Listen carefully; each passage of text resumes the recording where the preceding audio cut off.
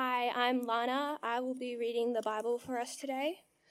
Today's reading is from Mark 10, verse 32 to 52. They were on the road going up to Jerusalem, and Jesus was walking ahead of them. The disciples were astonished, but those who followed him were afraid. Taking the 12 aside him again, he began to tell them the things that would happen to him.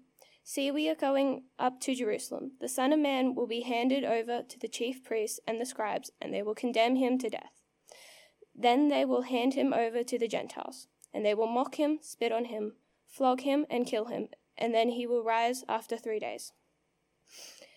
James and John, the sons of Zebedee, approached him and said, "Teacher, we want you to do whatever we ask you." "What do you want me to do for you?" he asked them. They answered him, "Allow us to sit at your right and at your left in your glory." Jesus said to them, "You don't know what you're asking. Are you able to drink the cup I drink, or to be baptized with the baptism I am baptized with?" "We are," they told him. Jesus said to them, "You will drink the cup I drink, and you'll be baptized with the baptism I am baptized with. But to sit at my right or my left is not mine to give. Instead, it is for those whom it has been prepared." When the disciples heard this, they began to be indignant with James and John. Jesus called them over and said to them, "You know that those who are regarded as rulers of the Gentiles lord over them, and those in high positions act as tyrants over them. But it is not so among you. On the contrary, whoever wants to become great among you will be a servant, and whoever wants to be first among you will be a slave to all. For even the Son of Man did not come to be served, but to serve, and to give his life as a ransom for many." They came to Jericho, and as he was leaving Jericho with his disciples and a large crowd, Bartimaeus, the son of Timaeus, a blind beggar, was sitting by the road. When he heard that it was Jesus of Nazareth, he began to cry out, "Jesus, Son of David, have mercy on me." Many warned him to keep quiet, but he was crying out all the more, "Have mercy on me, Son of David." Jesus stopped and said, "Call him." So they called the blind man and said to him, "Have courage, get up, he's calling you." He threw off his cloak and jumped up and came to Jesus. Then Jesus answered him, "What do you want me to do for you?" "Rabboni," the blind man said to him, "I want to see." Jesus said to him, "Go, your faith has saved you." Immediately he could see and began to follow Jesus on the road. Sorry, Trevor. Friends here. Good morning, friends. My name is Chris. I'm the Church at 6:30 minister. It's my privilege to unpack God's word with you this morning. So how about I pray for God's help as we consider the words of Jesus. Let's pray together. Heavenly Father and gracious God, we thank you that as we read your word, you speak to us, and you've done exactly that. And so as we look at your word more closely, we pray that you would help us to read and understand the words of Jesus, to inwardly digest them and apply them to our lives, not so that we may be smarter sinners, but so that we may walk more closely with you and serving the Lord Jesus. And it's in his name that we pray. Amen. Okay, if you could keep your Bibles open to Mark chapter 10, we'll be looking at that quite closely this morning. A phrase that always sticks with me is this. Life is not just taught, it's caught. That is to say, the way that we do life is not just something that can be taught in the classroom, it's something that's modeled to us by our family, our culture, and the world. And two key people who have modeled Christianity to me was my church, mum and dad. I didn't grow up in a Christian family, so when I became a Christian, Chris and Carol, an older couple at church, spiritually adopted me. After I'd been adopted by Jesus, that is. On Wednesday nights, I would go around to their place for dinner, and Carol modelled patience, service, and deep trust in the Lord. Chris modelled to me what it meant to be a Christian man, to read the Bible and to pray. And for years, they modelled to me what it meant to follow Jesus and served others. When Mel and I started dating, I even took her around to their place for dinner to get their approval. Role models are not just for the young, they are for Christians of all ages. We all need role models and mentors in our Christian faith because they have walked the path before us. They correct us. They challenge us. They keep our eyes fixed in the goal and they help us to grow. But the opposite is true as well of our Christian walk. You see, our Christian walk will be shaped by the role models that we follow, whether they are good or bad. I start with the idea of role models today because in our passage, Jesus asks the same questions to two groups of people. Did you notice that? In verse 36, it's to James and John, and in verse 51, to blind Bartimaeus, Jesus asks, "What do you want me to do for you?" And in the two different answers they give, they show that there are two fundamentally different approaches to life, two polar opposite approaches to life. If you like, there are two forces at work in this world that are modeling how we should live our life, that are modeling how we should follow Jesus. You see, on the one hand, there is the force of the world, a force in our hearts. It's the force. Oh, my clicker has died. You have to go to the next slide, thanks. There is the force of the world, the force of pride. Pride leads to arrogance. It dehumanizes others. It destroys our relationships.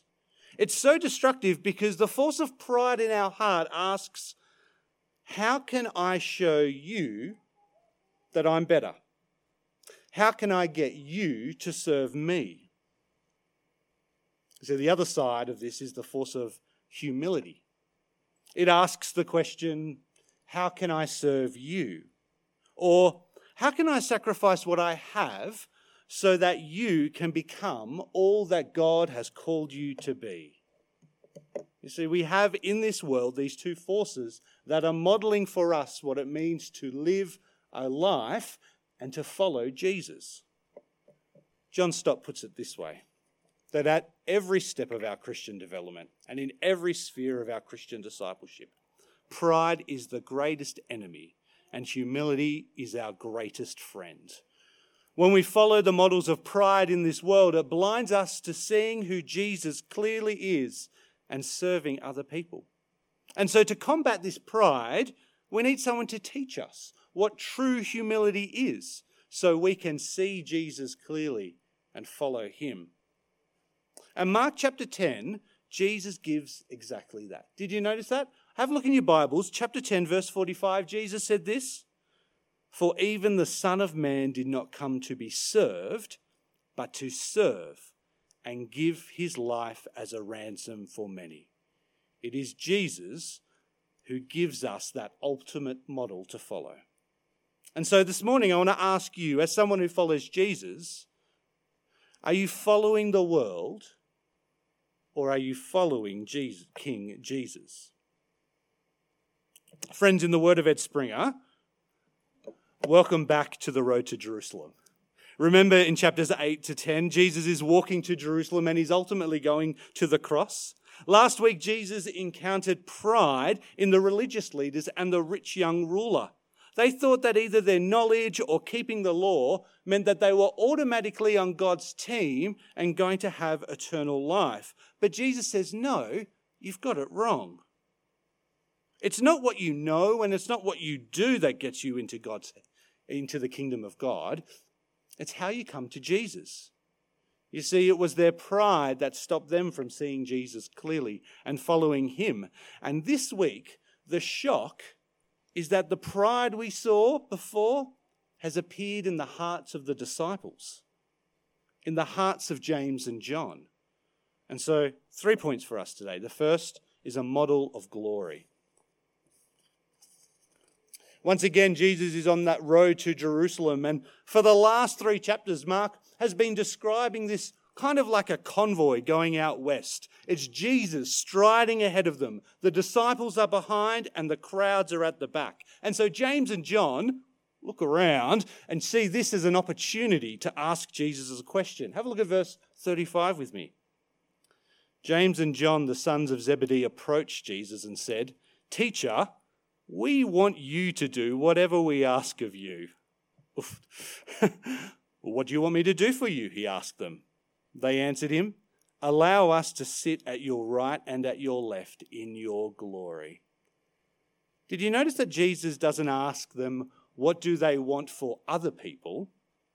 No, he asks them, what do you want me to do for you? How would you answer that question? How would you answer that question if Jesus asked you that blank check? Because if we were honest in our answer, it would reveal our heart, what matters most to us and what we truly want.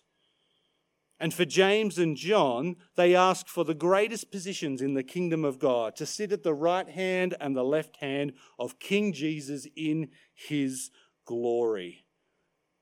But the strange thing with this is that every time Jesus has announced that he will give his life away, it sets off the disciples in this fighting for position, fighting for power, fighting for prestige. You notice that at the beginning of our reading where Jesus predicts his death, that he will go to Jerusalem to suffer and die and rise again. It's almost as if when Jesus gets clearer about giving his life, it irritates, it aggravates, it creates self-centered displays of ego and pride. Now, I don't want to be too hard on the disciples. In the same way, you see, in some way they understand that Jesus is the Messiah, yet they still haven't let the grace and mercy of Jesus penetrate their hearts. It's their insecurities that gives birth to pride, and their pride that seeks glory. But Jesus says, you've missed something, which is stating the obvious, right? Have a look at verse 38. Jesus said to them, "You don't know what you're asking. Are you able to drink the cup I drink, or to be baptized with the baptism I am baptized with?" Jesus says, if you want to share in my glory, then you must share in my suffering as well. And to explain this, Jesus uses a visceral image, a cup and baptism. You see, a cup is a reference that we see all across the Old Testament. In Jeremiah 25:15, we read this. "This is what the Lord, the God of Israel, said to me, take this cup of the wine of wrath from my hand and make all the nations to whom I am sending you drink from it." Jesus is saying is that he is the one who will drink the cup of the whole judgment of God that was promised in the Old Testament. And then he turns to James and John and says, can you drink it? Jesus talks about baptism. Baptism is a word that comes from the Greek word to describe the dyeing of cloth, plunging cloth into dye. So Jesus saying is that he's the one who will be fully submerged and fully covered in the judgment of God. And he turns to James and John and he says, can you do that? And I love their response. They foolishly say, nah, yeah, Jesus, I think we can do that. You see, on one hand, it's impossible for them to drink this cup.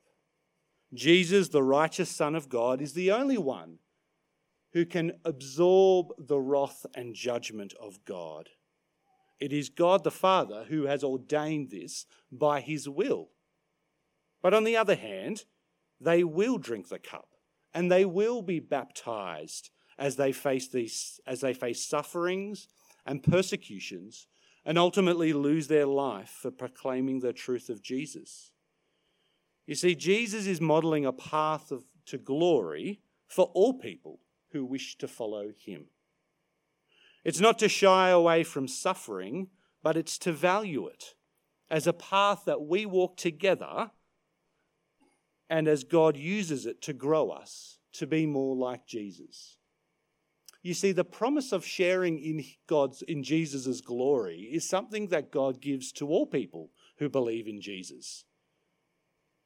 But it's a path that we walk of suffering and shame in this world, before we get to salvation. You see, it's our pride that gives us this sense of entitlement. It's a pride that teaches us to seek comfort in this life. It's our pride that teaches us to seek security and an easy life rather than following Jesus and making the hard calls. It's our pride that stops us from seeing that Jesus is worthy of our sacrifice. It's our pride that stops us from giving up our whole life to follow Jesus. You see, Jesus gives his disciples a model, and us a model for him to follow to glory. And then he gives us a model of greatness, which brings us to our second point. You see, after this, the other disciples, they hear about it and they become indignant to James and John. Can you just imagine the convoy coming back together? Peter's like, hey, James, John, you guys forgot about me. I thought we had a pact together. You know, it was us three on the Mount of Transfiguration. What about me? And Matthew, he's like, typical sons of thunder, always wanting the glory. And Thomas is like, hang on, you can actually ask for that? Like you can go to Jesus and he gives you that? Why didn't I think of that? Jesus isn't angry at James and John. He doesn't curse them or send them away. He does this beautiful thing. He draws them in closely and teaches them so that they may better understand their heart. Have a look at verse 42. Jesus called them over and said to them, you know that those who are regarded as rulers of the Gentiles lord it over them, and those in high positions act as tyrants over them. But it is not so among you. On the contrary, whoever wants to become great among you will be your servant, and whoever wants to be the first among you will be slave to all. The leaders who belong to this world chase dominance and authority. They lead by subduing others and seeking their own glory. And so according to the world, Jesus says, greatness is seen in power and prestige and influence. And Jesus says, verse 43, it's not so with you. It's not so for those who follow him. This is not the way that you are to live. You see, greatness in the kingdom of God, greatness is those who come low, those who give up their prestige, their power, and their position in order to become a servant. The original word is house servant. That is, in God's kingdom, to follow Jesus, you must become a slave of all, and everyone is your master. Can you see how this must be shocking for the disciples to read back then? And doesn't it feel shocking for us to read today? Can you feel the weight of it? Jesus is teaching us and the disciples that there are two different forces in this world. There is the force of pride that is modeled to us by the leaders of this world, and the force of humility that seeks to be a servant of all. And the problem is not the disciples' ambitions. The problem is not their pursuit, their goals, their dreams, or their desire for greatness. That's not the problem. The problem is that they are in the wrong camp. The world's view of greatness has blinded them to seeing who Jesus really is and what it means to follow him. They think following Jesus means to be great. And Jesus says no. Well, Jesus says yes. Following me means greatness, but through service. You see, what they need is a better model of greatness than what the world offers. And Jesus gives them that in verse 45. Have a look at it. For even the Son of Man did not come to be served, but to serve and give his life as a ransom for many. I'm going to say something controversial here. Hold your seats. I think this is the most important verse in all of Mark's gospel. Because here, for the first time, Jesus tells us the purpose of his death, to be a ransom. And he also tells us the nature of his death, as a servant. You see, the title, the Son of Man, has a deep Old Testament history. For example, in Daniel chapter 7, verse 13 and 14, we read about the promised Son of Man. Daniel says, I continued watching in the night visions, and suddenly one like a son of man was coming on the clouds of heaven. He approached the Ancient of Days and was escorted before him. He was given dominion and glory and a kingdom, so that those of every people, nation, and language should serve him. Can you see why Jesus' words to the disciples are so scandalous? They're expecting the Son of Man, a king, a great warrior king with God's power and authority, and that all people would serve him. And Jesus says, what has to happen first? Verse 45. The Son of Man didn't come to be served, but to serve. Jesus has predicted his death 3 times, and this time he gives us the purpose. It is a ransom. You see, in the first century, this is a legal term. It's the money you would pay to release prisoners from jail. But Jesus didn't write a blank check for us. His payment was his blood. Jesus' service was a sacrifice of perfect obedience to the will of God. It was a full expression of God's love. And as our substitute on the cross, he fully satisfies the justice of God. You see, this world looks to the cross as an act of weakness, of humiliation and defeat. But Jesus says no. The cross is an act of service that wins salvation for all people who want to believe in Jesus. And so in this way, the cross is not a failure. The cross is not weakness. The cross is greatness. The cross is a victory, because it frees us from sin and death and becomes a model for us to follow. So what I want you to think about is, there we are, an upside-down pyramid. You see, what Jesus is teaching is the most counterintuitive, upside-down, inside-out idea about human greatness that you've ever heard. You see, the culture of this world is a tide that we swim against as we follow Jesus Christ.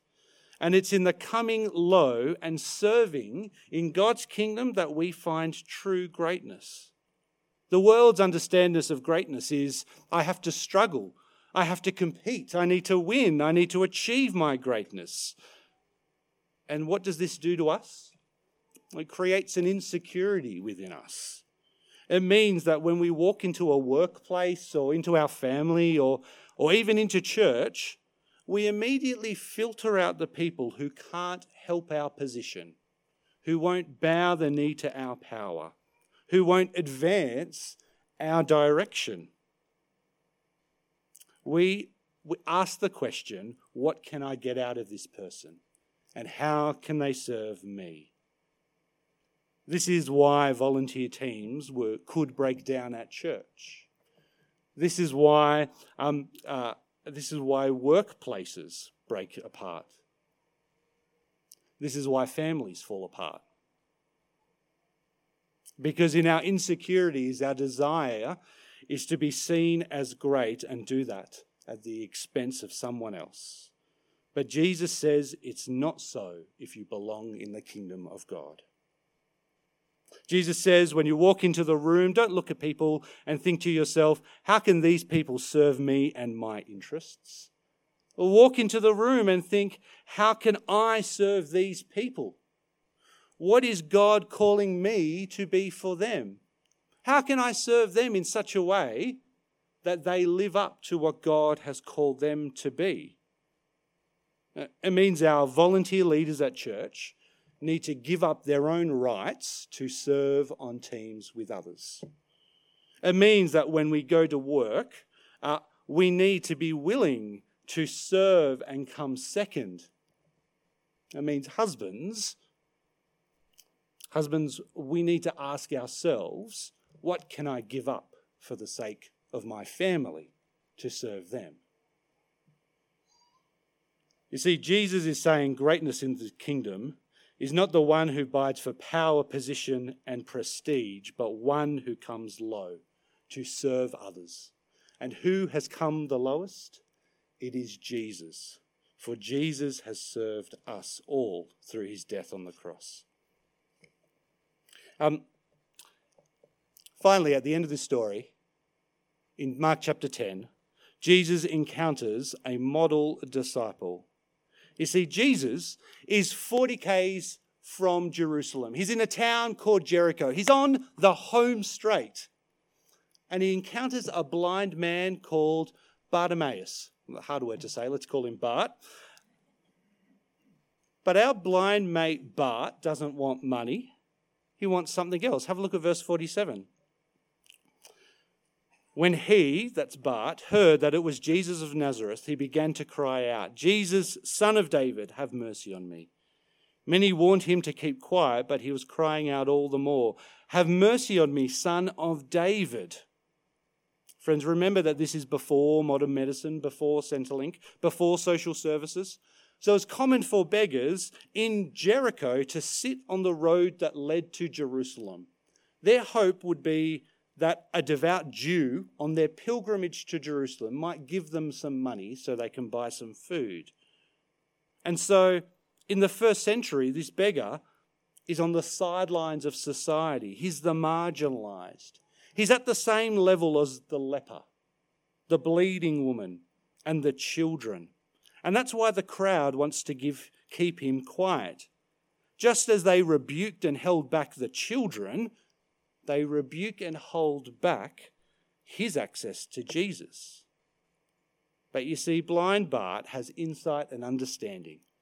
He has insight because he knows the promises of the Old Testament, promises like 2 Samuel 7, that God would establish the throne of his kingdom through a descendant of David. That's why he cries out, "Son of David." He's calling Jesus the Christ, God's King. And he has understanding because he knows the unmerited kindness, the mercy of God can only be given by God. He understands that God's King is the only one who can give God's mercy, and he sees his deepest need is not for power, prestige, or position, but for mercy.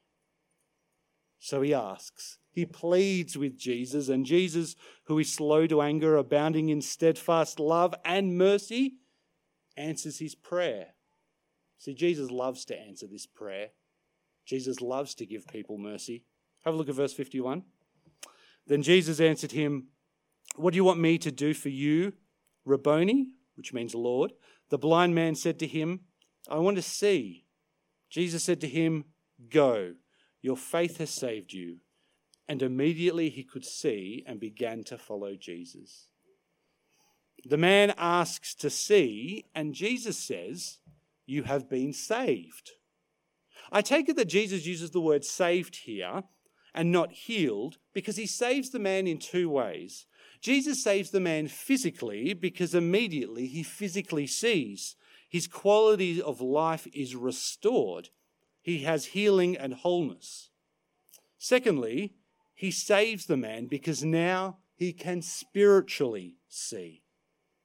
What does spiritual sight look like? What does it mean to see Jesus clearly? Well, he immediately follows Jesus and serves him. You see, it's a beautiful irony from chapters 8 to 10 that it's the blind beggar who sees Jesus the most clearly. Consider the Pharisees in chapter 10. The guys who assumed they were in the kingdom based on their knowledge. Jesus doesn't welcome people into the kingdom just because of knowledge. Consider the rich young ruler. He assumed that he was in the kingdom because he kept all of God's law. But Jesus doesn't welcome us into the kingdom because we keep all the rules. Consider the disciples. Yes, even the disciples, they ask for greatness and glory. But Bart comes to them like a child and asks for mercy. He comes to Jesus in faith. And in this way, the blind beggar becomes a model disciple. You see, it's not what you know or even what you do that makes you fit for God's kingdom. It's how you approach Jesus. And God is not looking for good people or great people or successful people, but people who will trust in his son Jesus and follow him. You see, blind Bart trusts Jesus alone for his salvation, and he serves him. which means being a disciple is not about what I can get out of Jesus, but rather how I can serve him and other people. You see, we are captive to forces stronger than we could imagine. Without Jesus, we are captive to sin and death. And even those of us who follow Jesus are still captive to pride and the forces of this world. And what makes them so dangerous is they blind us to seeing Jesus clearly, to trusting in him and serving others. How do we remove these blindness from our eyes? How do we trust Jesus fully and serve him most faithfully? Well, I take it the example of blind Bartimaeus is that we can never fully do it for ourselves. You see, we could look at this passage and think, right, I need to be more humble. I need to be more of a servant. I need to work harder at putting other people first, and then I will please God. But the danger is we've shrouded works of service as works for God that will try to earn his favor and salvation. And so God doesn't say, don't try to serve people more out of effort. He says, look to the cross. Look to the cross of Jesus Christ, because there you will see the greatest servant of all. Trust in the cross of Jesus Christ, because there you'll be forgiven of your sin. And ask him to change your hearts so that we may trust him fully and serve other people. Let me leave you with chapter 10, verse 45, that the Son of Man did not come to be served, but to serve, and give his life as a ransom for many. How about I pray that God would help us to do that? Let's pray. Heavenly Father and gracious God, we thank you for your Son Jesus. We thank you for his death on the cross and for the ways that he has served us. We thank you that his death was a ransom that we could never pay, but he has paid it in full.